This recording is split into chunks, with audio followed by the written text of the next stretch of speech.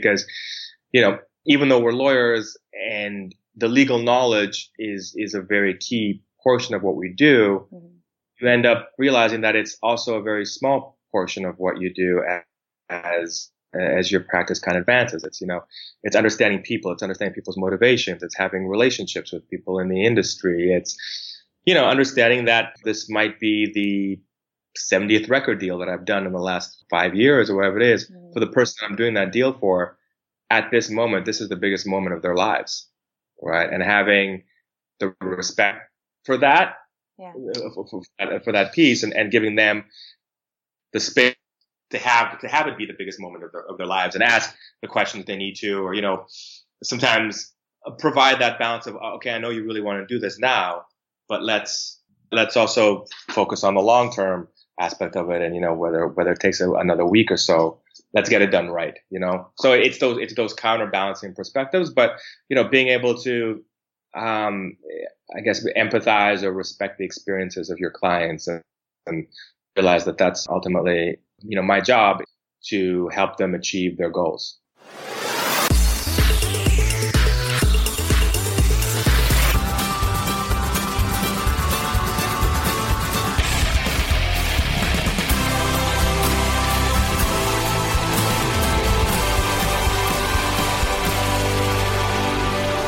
Hey everyone, it's Derv, and this is The One Sheet, a music business podcast where each episode we sit down with a music industry expert and get tips and insight on what it takes to make it to the top in their respective area in the biz, and a few cool stories along the way. Now, a quick note before we get started. We took a quote-unquote summer vacation, and this is the first episode since then, but this will be the official last episode of The One Sheet podcast. If you haven't listened to the quick farewell message, which I released alongside this, please check it out after the episode. The amount of listeners that have tuned in, as well as the caliber of interviewees we've had the chance to speak to, alongside just the all-around support from the music community, it's really been humbling and touching. So thank you, thank you, thank you. Now, on to the guest of this episode. I've always wanted to get an entertainment lawyer on the show, especially one that dealt heavily on the music side. So when I was introduced to Miro at the beginning of the summer, being already familiar with him, his practice, and his very impressive client list, I had to jump on the opportunity, and he very kindly obliged. We Skyped in shortly after. There's a lot of information in this, so you may even want to listen to it a couple of times. There's information for artists as well as people working on the business side, also for those looking to get into the industry but not sure what area to pursue. As we go through our conversation, he really builds us a picture of how all of his experiences in the past accumulated to help him get to where he is now.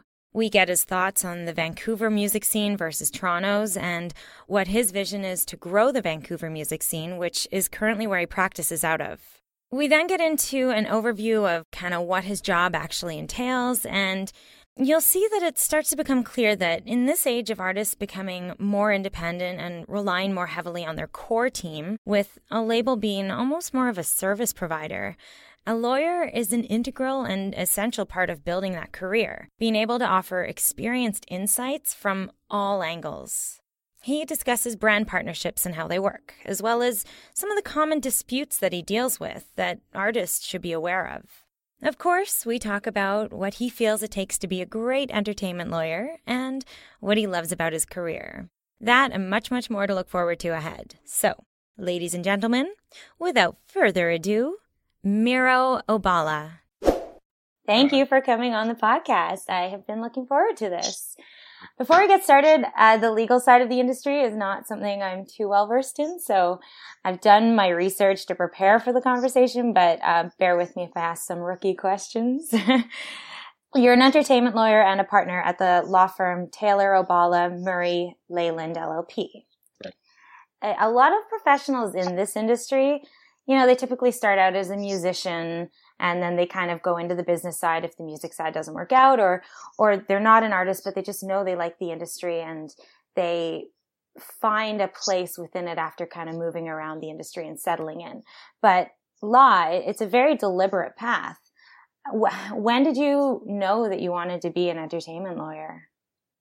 I think for me, it started probably in my second year of law school. That was sort of where I first took a class in entertainment law, and I liked it. And I thought this is something I could see myself doing. I still didn't really know a lot of what it was actually about, or really any of the day-to-day kind of realities of it.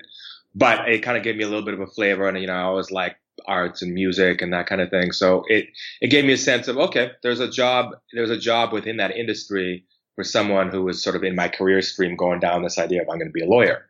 Right. So that was kind of my initial, that's, I guess, where the seed was first planted. And then I went and I articled at a downtown, corporate law firm that also had an entertainment practice. So I did a little bit of entertainment work there, here and there, while I was working there. And then eventually I left there and joined up with a boutique entertainment firm in 2002 and have been doing entertainment law pretty much full time since then. So what was it about it? What sparked that interest in you? I think it was it was the ability to say, okay, I really love art and music and film and creation. The idea of creating and creators and people who essentially make something out of nothing other than, their imagination and hard work, and the ability to work in that field and help people in those industries, make sure that, the kind of the business arrangement they're getting into are going to be fair for them, right? Because a lot of times in this industry, the bargaining power isn't exactly equal. A lot of time people who are focused on creating things aren't necessarily that focused on protecting their interests simply because that's not the way they're wired, and B, they don't have the experience, right? So it was a combination of those things, an industry that I liked, and seeing, this is a place where I felt like I could contribute something positive. Did you know any artists at the time, or did it kind of come to you later? A little bit. I mean, I think probably when I was kind of first getting into it, people I knew were probably more on the DJ end, some DJs, artists, and that kind of stuff. But yeah, that was, it's a relatively small industry, especially here in Canada. Yeah. So, I think it's just a function of starting it, getting into it, finding a couple of people that you can work with, and then just kind of plugging away, going to shows, going to conferences, doing this, and after a while, people are like, oh, you're still here. And once you're in the industry for a few years and you're still there, you're like, okay, maybe this guy knows what he's doing, and it starts to unfold a little bit easier. But there is definitely that. I mean, I think, it's an industry that I think a lot of people in theory would like to get into, but it's, you just got to keep, plugging away at it until the opportunity presents itself. Yeah. I find persistence prevails. Yeah. And you just got to keep going. So you realized second year you wanted to go into this, got into the industry, and then it was 2006, right, when Chris Taylor split off from Sanderson and he started his own firm, which you're now a partner in. How did that come about? Apparently he knew what you were up to, right? And he kind of... Yeah, I mean, I've known Chris for a number of years, just again, because it's the music industry is, is relatively self-contained. And then the industry of entertainment lawyers who do music is even smaller, right? So I'd known Chris for a few years, kind of casually, we'd say hi and catch up when we'd run into each other at different music conferences. And I happened to run into him at an industry Christmas party at the end of 2005, and he started talking about what he was doing, and sounded really, really great to me. I'd always, liked what Chris was doing and kind of admired his approach to practicing. So this opportunity to work with him was one that I thought, I don't want to pass this up. And 11 years later, we're still going. Yeah. Who are some of your first, I guess, major celebrity clients on the music side? From the period I started working with Chris in 2006, I mean, kind of right away when I stepped in there, started working with him, at that point he was already working with Nelly Furtado and Avril and Billy Talent and Chaos and various artists like that. So those were some of the first artists that I started working with who were, celebrities in that realm that I started providing legal services for. Cool. So I wanted to ask about the entertainment. You had an entertainment business and a nightclub. What spurred that? How did that come into your career life? I just, when I moved to Toronto, at the top of, I think end of 1999, I moved to Toronto and, Where are you from? I grew up mostly in Calgary, Okay. and then I went to Vancouver for law school, decided to come out to Toronto to work. And, as I started working, being a young guy, it's like making some money and it's nice to go out, so I started to go out, meet people in the club and party scene.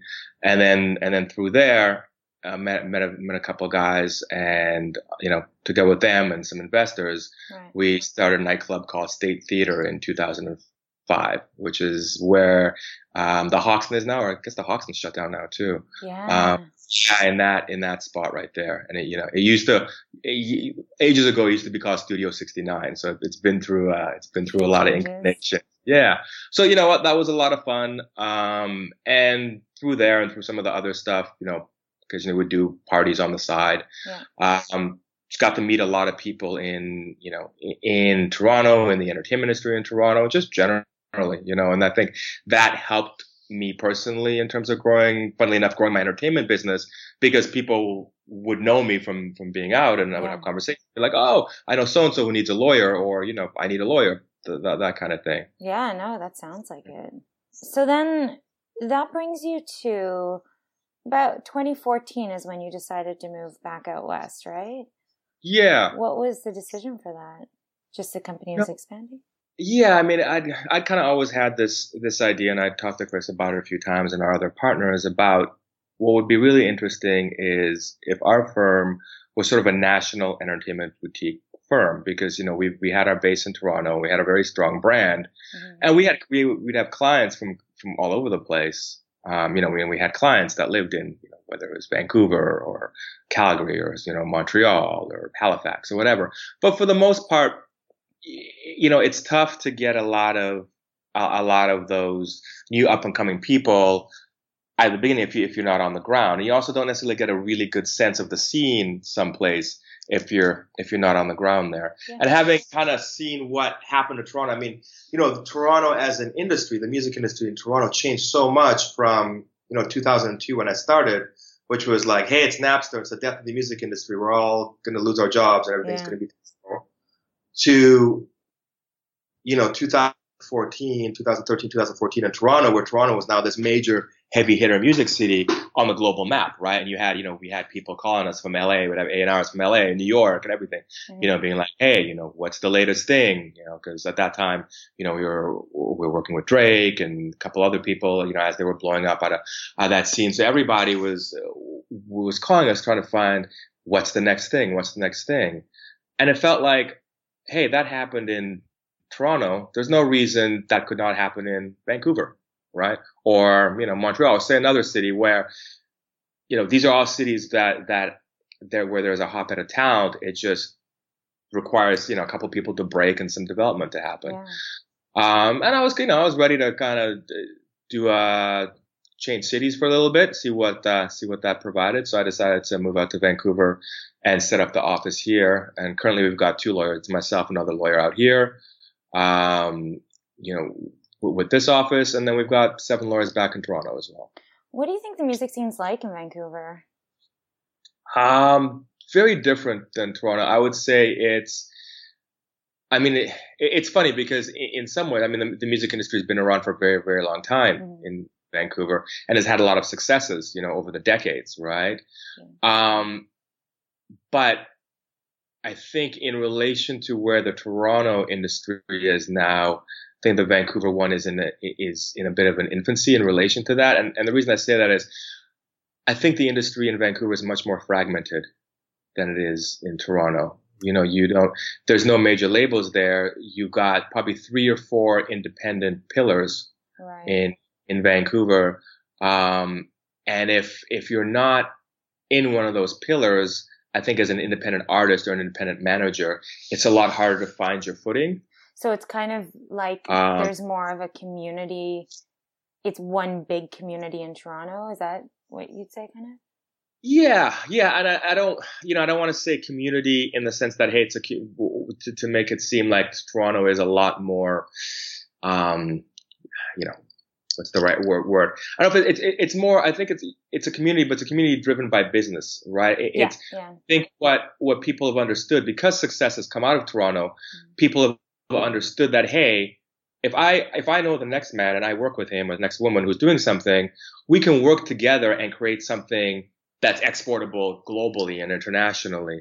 And people believe that. And I think that drives a lot of collaboration and a lot of work and has allowed opportunities for a lot of independent successes. Right. Whereas I think in Vancouver, I don't know how much people still believe that, because I don't think there's been enough examples of that happening and people staying in Vancouver with that happening. There's been a lot of success stories coming out of Vancouver on the artist side, but a lot of the time they end up going elsewhere, right? So I think until as a city you see that and you see those homegrown success stories that stay, people aren't as willing to say, hey, you know, they don't have that role model yet. Yeah. Like Toronto, it really took, you know, Drake and The Weeknd to come out and say, you know, we're proud that we're from here. Yeah. So it's just going to take an artist to make that happen. Yeah. It just, you know what, it takes the right artist, and it takes infrastructure. I mean, one of the nice things that's happening out here is the Music BC Fund. I think that kind of stuff helps a lot, because talent is one factor in the equation, but the other factor in the equation is having the infrastructure from a business perspective, from a management perspective, all those kind of things, to be able to properly develop the talent. You know, it's like having, you know, if I was a world-class hurdler, you know, but I lived in a place that didn't have any training facilities, I would need to move, right? Because without the training facilities, I can't reach my full potential. Right. And I think it's a very similar thing in music.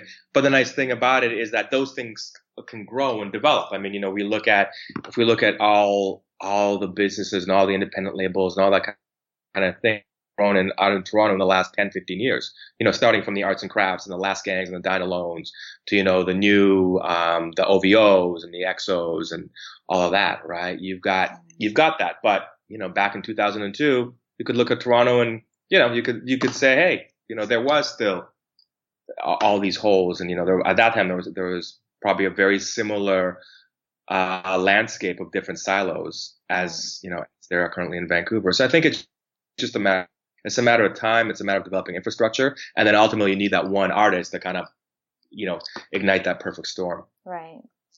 That's great. So you are part of building that infrastructure. That's part of the goal. I hope so.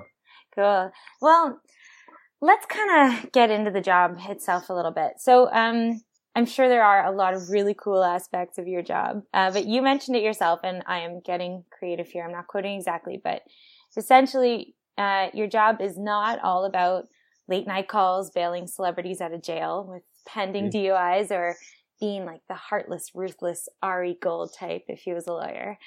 How do you explain to people what your position actually entails, kind of on a regular basis? I know there's probably not a regular day. And then also, what would you say your primary role is in relation to an artist's overall career? I would say that our primary role is to help artists in the guidance of their career. Right. Because we often start working with artists at early stages, you know, often before they've got a record deal, you know, sometimes before they even have a manager. So, you know, and it's always funny when people who aren't in the industry ask me, hey, you know, who are you working with?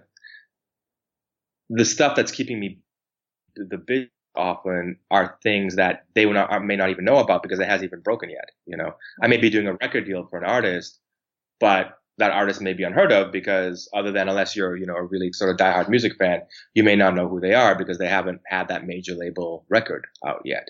Right. So we kind of, you know, I look at it as we guide our clients on the music artist side. It's different because, you know, we also work with, businesses as well. You know, we with studios and production companies and, you know, big music publishers and all of that kind of stuff. So it's not, even though I think our identity and our brand as a law firm is always as an artist focused law firm, which is true. Yeah. We do also have clients in different areas. So I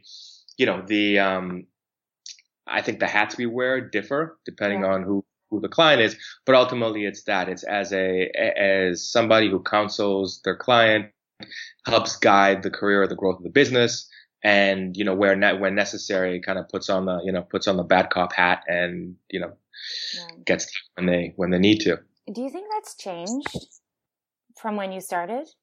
Not from when I started, because my entire sort of career in this industry has been in the post-digital Napster era, right? So what that's meant is that, as I was starting, revenue plunging, major labels were slashing budgets and downloading a bunch more stuff to artists. Mm-hmm. So essentially, in my entire career, it's been that period of time where artists needed to get more independent and have more control of their own career. Right. They could be less dependent on, hey, all I got to think about is making music and this label is going to do everything else for me, right? Yeah. And now what you're seeing is more units of, artist and manager doing things, and lawyer or whatever, but that artist and their core team kind of doing as much as possible and almost kind of bringing the label as a service provider, in some cases not even having a label. Like, you look at Chance the Rapper in the States and everything that he's been able to accomplish that way. So you'd say a lawyer is a pretty key player then in an artist's career. Yeah. Because it seems like you wear a lot of hats. Yeah, I like to think so. I think, what the nice thing is, we see deals from all manners, especially, like I said, because we have clients at the table and we do a bunch of different deals. So, where even if you're a manager, unless you've got a roster of 15 successful clients, as a manager, which is difficult unless you've got a bigger management company, you're only going to see so many deals because you only have, you only represent so many people who are only going to have so many opportunities. Right. On the lawyer side, we represent a broader range of clients, so we can see a broader range of deals. So, it's like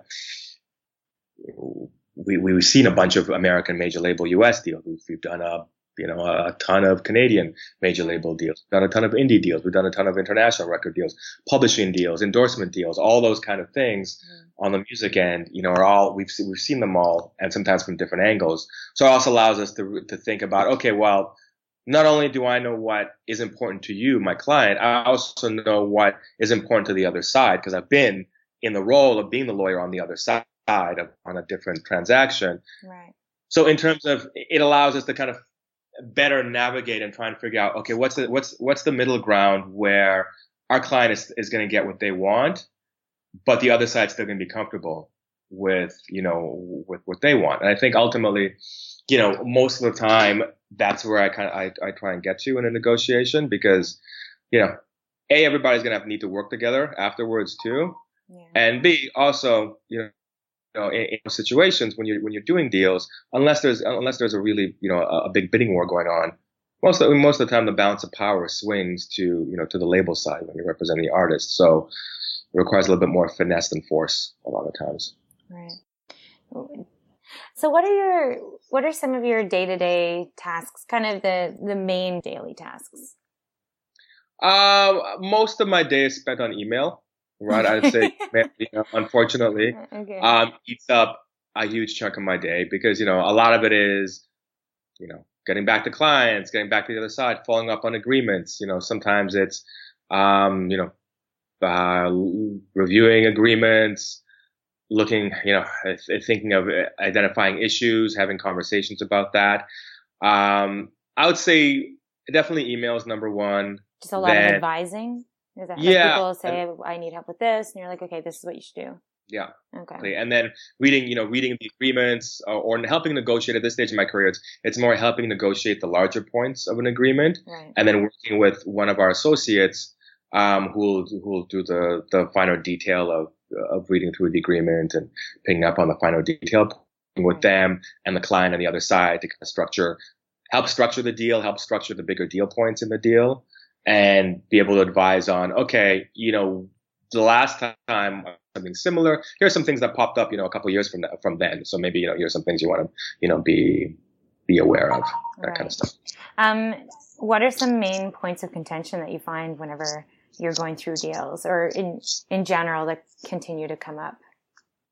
I'm just thinking for artists that are listening, that might be what should they kind of keep an eye out for that they might try and get taken advantage of?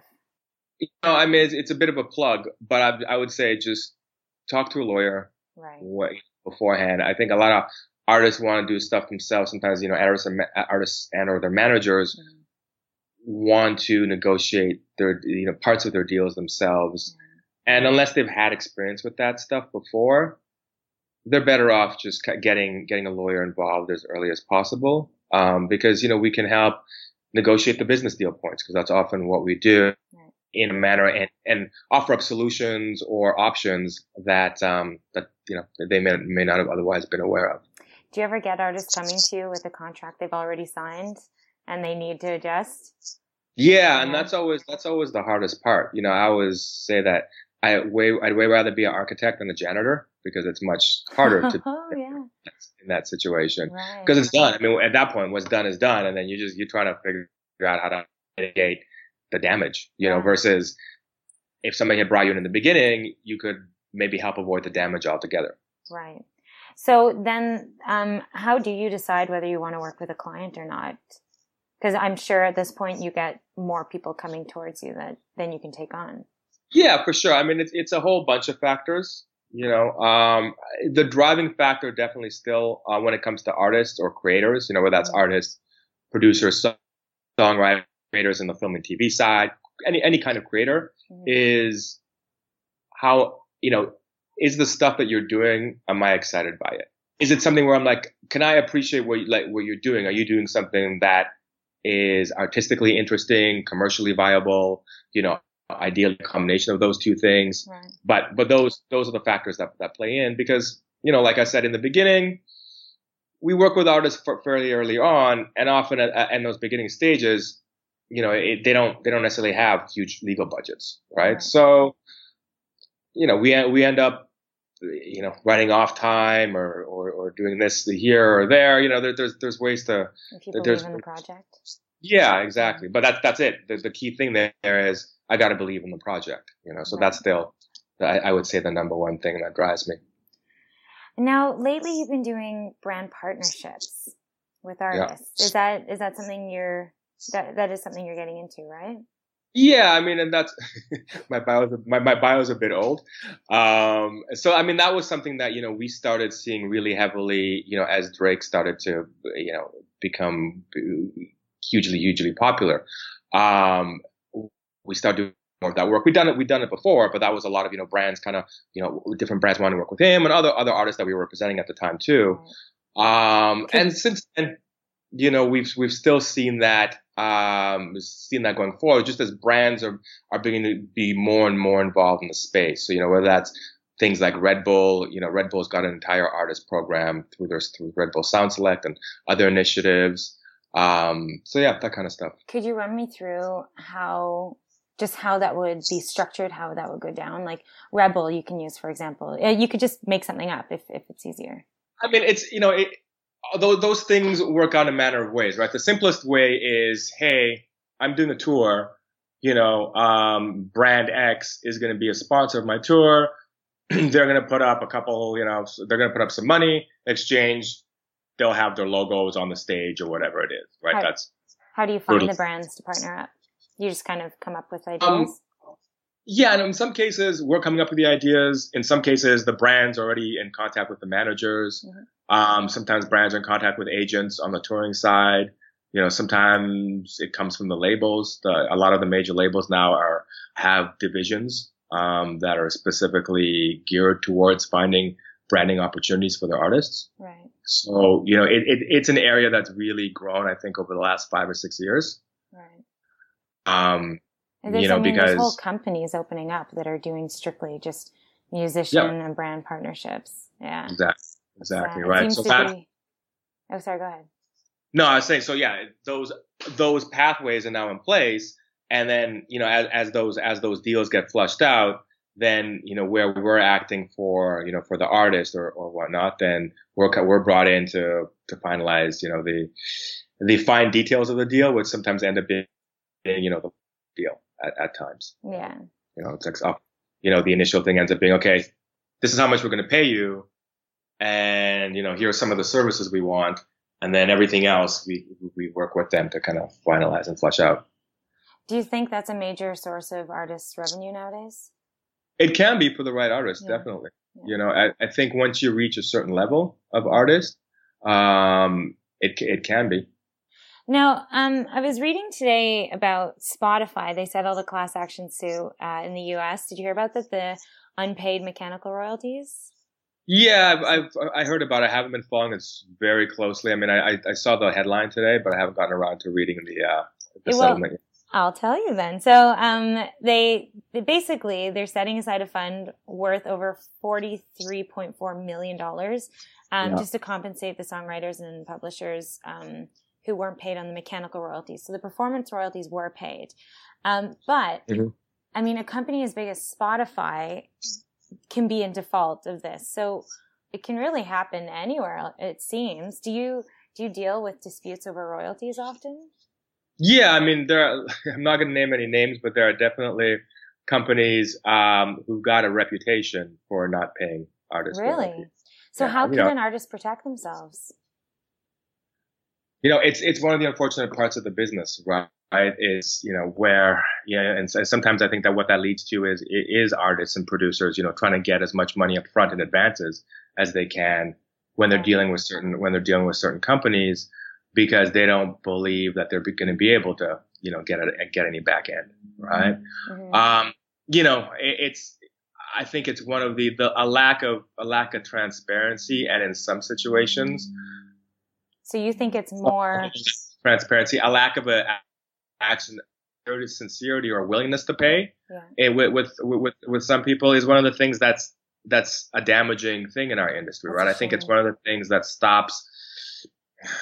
It still keeps the music industry at times a bit shady, and that's not, thankfully, that's not all or most of the people in the business, but there are still those elements, and it's also what causes some songwriters to be suspicious, and to have an inherent distrust of the business side, because it happens, and it may happen to them, it may happen to their friends or whatever. So, those stories get passed around, and I think it's an impediment to the business functioning as smoothly as it could. And the better business functions, the better industry functions, the more it can grow. Yeah.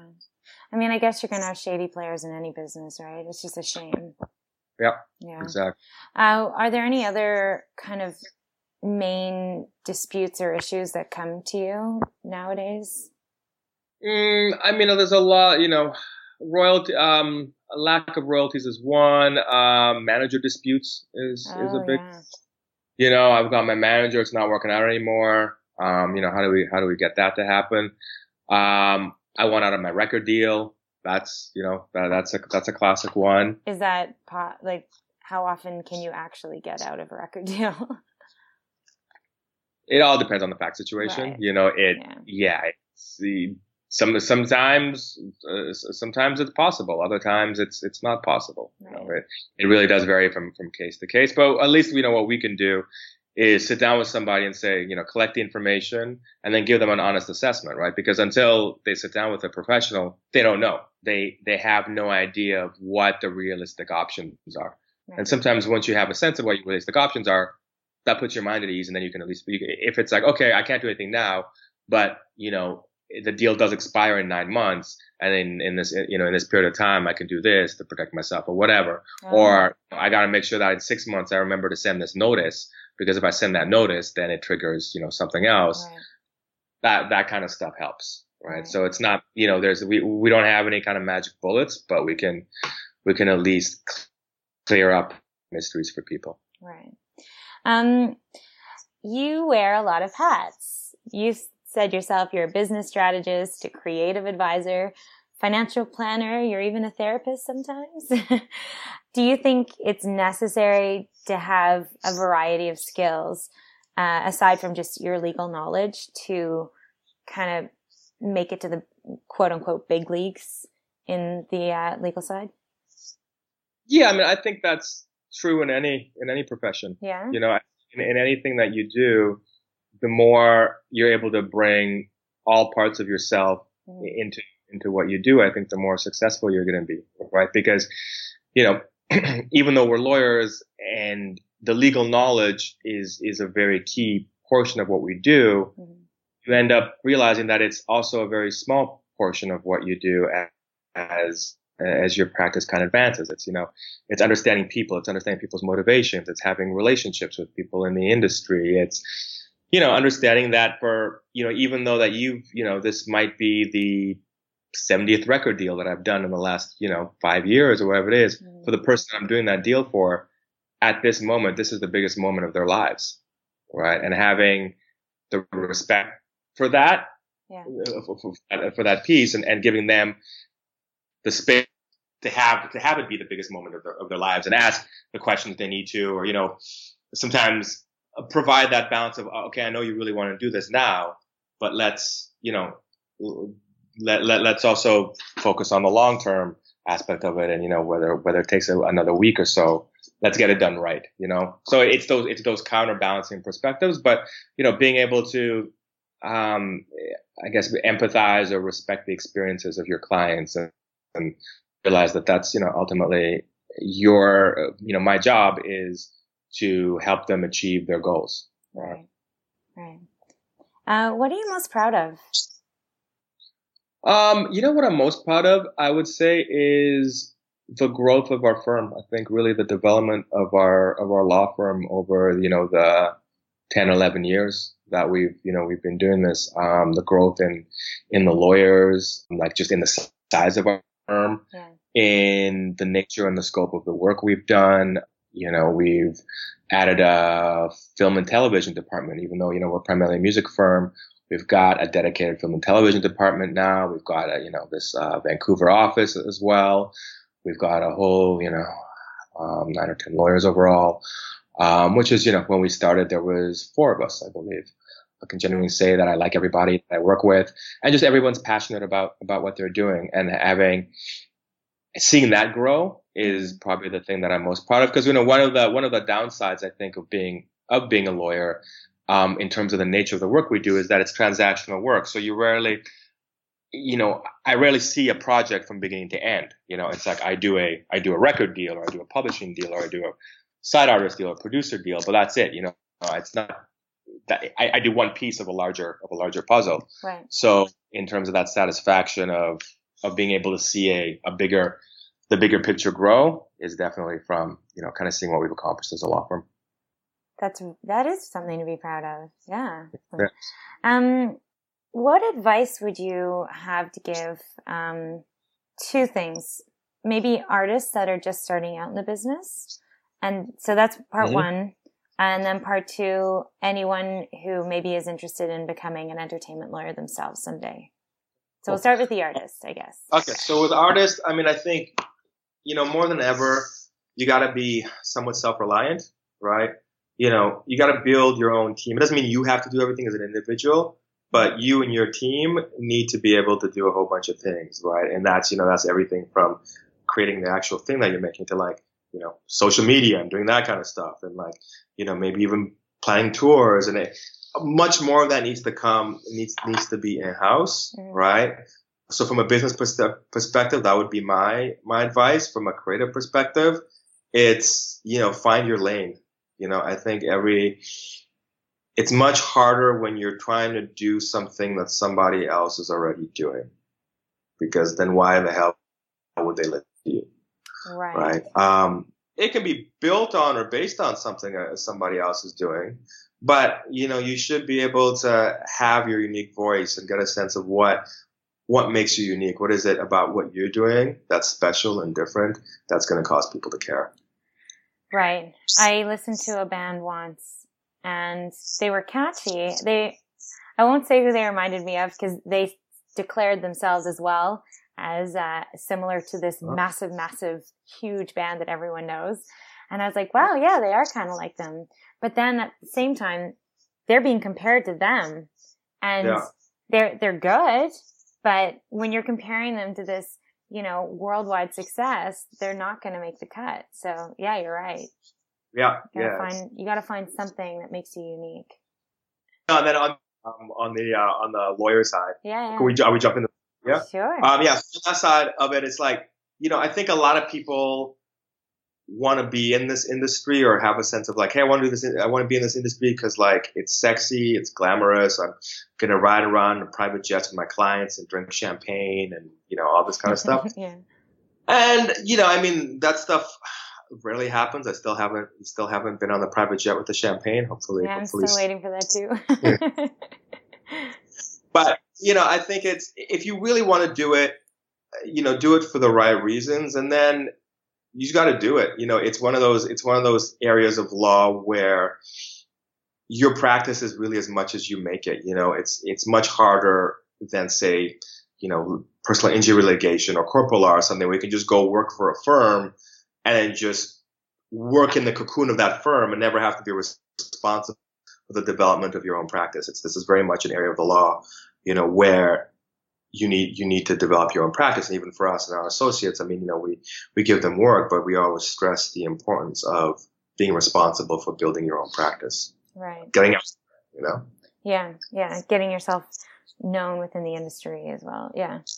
I'll finish off with your top 2 favorite music memories ever. So one as a consumer of music. So it can be, it could be like when you were a kid and your first music memory, or just the first one that comes to mind. And then as an industry professional. All right. So I would say my 2 favorite music memories as a consumer. Oh God, that's so hard. I'm gonna do 3. Okay. I'm gonna do 3 consumer. Okay. My first concert ever as a kid, I was, I think, 8 or 9 years old. I went, weirdly with my parents, of all people, to see Tina Turner on her private dancer tour. It was like 83 or something. Oh, cool.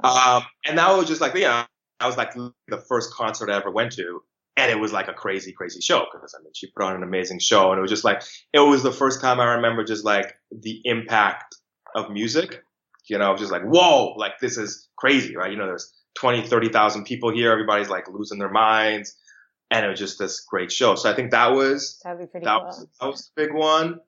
Man, now I've got 4. The first thing I ever bought with my own money was Prince's Purple Rain. Oh, that's a good one. And I think that's something that, I'm going to be an old man now and be like, I think one of the things that is unfortunate now about the way we have music available to us is that you no longer really have the opportunity to just, by virtue of lack of options, to just have to like consume an entire album over and over and over and over and over again because you're a kid. You only can afford to buy like 2 or 3 albums, right? It's like you got these albums and you just like immerse yourself in them and discover kind of every little nuance, like every little, the bridge or this or the fill here or the whatever of each track to the point where they become almost like second nature to you. And I think that's something that's lost. I don't know whether kids still have that now.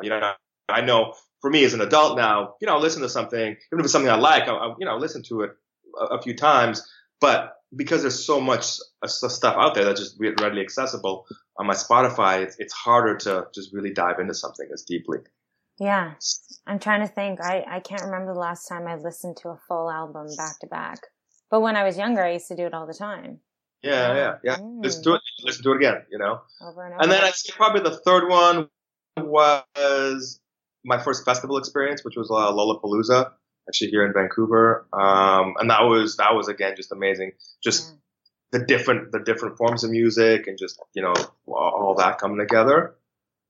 And then the fourth one kind of leads into, it was a consumer one, but it ties into what my favorite industry ones are. And so that my fourth memorable kind of consumer one was seeing MIA perform, I think at the Drake round. I think it was her second ever show or something like that. So what was it about it? Hey? What was it about it? Just that. Just when you see an artist that you're like, that person's amazing. It's not like they're not fully developed yet, but they still have that quality, that amazing, whatever that quality is. And kind of recognizing that. Right. And that's, most of my favorite memories on the industry side is that, it's sitting and hearing something. One of our clients is a producer named Circuit, who works on Sorry? Work with Britney and Flo Rida. Yeah, Katy Perry and Nicki Minaj and The Weeknd and everybody. And I remember, in 2007, sitting in my office and Chris was playing some music and it was like nothing I'd ever heard before. And I was like, going to his office, I'm like, what is this? And he was like, oh, it's this band that I think I'm going to sign to Last Gang. And I was like, they're crazy. That production's insane. And that was, Circuit and a couple other people at the time. His then partner, Adrian, and singer PJ, who formed this band. But just that it's one of the things that I still really cherish about being in this industry is being, knowing that, when you're one of the first, say, half a dozen to a dozen people on the planet to hear something that really stands out and then falling kind of in love with it and then, seeing it develop over the years and seeing it get somewhere, that's where sort of the magic is, Yeah. No, I've been there too. When you hear, I know exactly what you mean. You hear something and you're like, what is that? And then you're like, that's going to blow up. And then you just watch it over the next year, just skyrocket. Yeah. That's a really cool feeling. Yeah. Cool. I think that's a great way to end it. If anyone is ever looking for a lawyer, how do you prefer to be reached out to? Email is me. So our website. Sorry, you're breaking up. What's the website? Oh, I said our website is www.tomllawyers.com. So 2 L's. Okay. And my email is Miro, Miro, @tomllawyers.com. So that's the best way to get at me. Great. Okay. Thank you so much. This has been very educational. I remember when we met at Juno's and I was like, yes, I got to get you on. Great. All right. Thanks so much. All right. Take care. Thank you. Thanks. Okay, that's it for this episode, and that's all for the One Sheet podcast as we know it. Again, if you haven't tuned into the farewell message that I posted alongside this episode, please check it out quickly. Thank you again for all of your support. I hope to see you around. If you have any questions you ever want to reach out, contact me at theonesheetpodcast@gmail.com. This is Dervla Trainer, and I love you all. Farewell for now.